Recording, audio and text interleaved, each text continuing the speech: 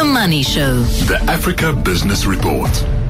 Yeah, the Africa Business Report this evening. We're getting hold of Francois Conradie, who's the head of research and the political analyst at NKC African Economics. Francois joins us in just a moment. And Nerina Visser, just after Eyewitness News at 7:30 from ETFSA, our investment school. It's really important, understanding asset classes for your portfolio and then how to balance asset classes. It is quite daunting. Particularly as we challenged the commodities boom, the technology booms, the booms. We'll talk all about that with Nerina Visser this evening. But first, Francois Conradie, nice to have you with us again this evening. Head of Research and Political Analyst at NKC African Economics. Burkina Faso is not one we talk about very, very often. There are lots of protests happening at the moment. What are the protests focusing in on? Bruce, sorry, can I just correct you on the company name? We've rebranded. We're now Oxford Economics Africa. Look at that, Oxford Economics Africa. That's right. Very posh. Producers, make a note. Thank you. Thank you, Francois. All right.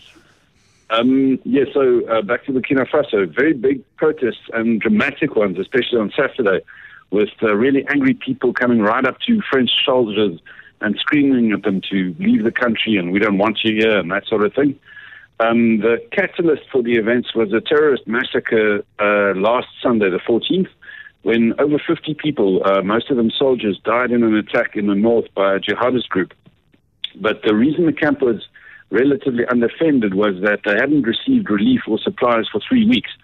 So then people got furious at the government for neglect, but also at the French, who are present in the country as they are in Niger and Mali, saying that the French aren't doing anything to combat terrorism, or in some cases going further and alleging that the French are actively helping the jihadists in their fight against the soldiers. It must be said that some of what we're seeing is being piloted by agents with an agenda. The French think that the Russians are pushing it, and I think they're right. So now you've got the situation where Kabore is under real pressure, very unpopular with the army, so definitely fearing a coup. He's cut the internet in Burkina Faso since the weekend. And you've got the situation where that French column is still trying to get to Niger, but wherever they go, crowds of people are blocking them. So this feels like Cold War. This feels like sort of Cold War politics all over the African continent all over again. Very much. Yes, very much. So definitely the Russians are moving their pawns. But of course, it's also true that decades of fairly exploitative operations by the French have played their part. You know, that the anti-French sentiment isn't based on nothing at all. But it's more hectic than it has been for a very long time. And that anti-French energy that you're seeing in Burkina Faso is relevant to politics in bigger and more visible places, especially Senegal and Côte d'Ivoire, where it plays into politics and affects the operating environment for French businesses. Yeah, it's worrying. It really is concerning. And then, when there was hope for the DRC, everyone got terribly excited, and then the hope faded fast. And there's just mounting evidence of corruption within the upper echelons of DRC power and politics. Well, there's still reason to be optimistic. So the most recent leaks that have been in the news now over the past few days since Friday are based on what they're calling Congo holdup, which is a dump of leaks from a whistleblower at a bank, Congolese bank, BGFI Bank, which has a track record of helping corrupt oligarchs, not only in the DRC but also Gabon and Congo Republic. But it doesn't. It's not really about what's happening now. It's about what was happening during the last 5 years of Joseph Kabila's presidency, when as much as $138 million. That's what they know based on what came out of this one bank was stolen. So it was known, obviously, that Kabila's presidency was extremely corrupt, that a lot of money was going missing, but the actual mechanisms hadn't been laid out as clearly as they are being laid out now. And it's a bit shocking to see how much of the theft was as simple as, just getting the central bank, which then was under the governorship of a Kabila crony, to pay money over into a specific account at this bank. And now the good news is that the documentation is detailed enough that a prosecution could conceivably be based on it. So there is a good chance that you will see current President Felix Tshisekedi do exactly that and bolster his bona fides as an anti-corruption operator by going after Kabila regime insiders. But it's definitely still the case that Tshisekedi's Congo is cleaner than Kabila's. And the money's following. You know, there's massive amounts of investment flowing into the DRC now, and that's a very good thing.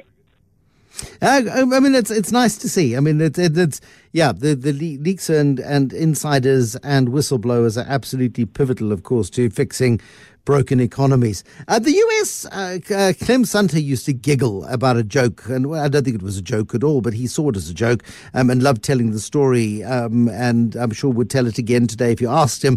But Clem Sunter, he was in China in 2005 or thereabouts, and he said to senior leaders in China, why is it that you like investing across Africa so much? And they said, because you don't bump into any Americans there. And over the last 5 or 6 years or so, the Americans do seem to have been taking this continent a little bit more seriously. And we had the Secretary of State Blinken across some African economies last week. Yes, that's right. So I think the Trump presidency wasn't one during which Africa was a massive priority for Washington, although Mike Pompeo did. I think he went to Egypt once.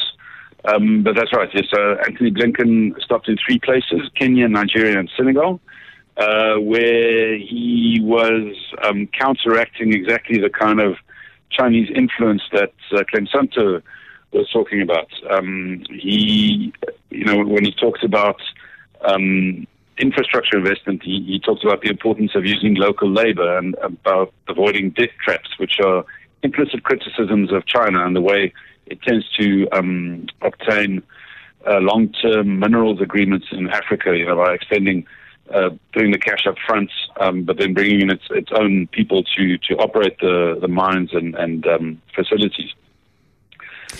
He also, what was interesting was the way that he emphasized multilateralism. So in Kenya, he had a meeting with IGAD, which is the regional body there, and in Abuja it was with ECOWAS. And even in Senegal, which was his last stop, he emphasized very much ECOWAS and regional cooperation. And also specifically mentioned the Russians, where he said Wagner, which is a mercenary outfit that's about to get involved in Mali, said any involvement by them would be dangerous and counterproductive. Thank you, Francois Conradie. He is the head of research and a political analyst at Oxford Africa Economics. Thank you very much, Francois Conradie, this evening for joining us on the line from Cape Town.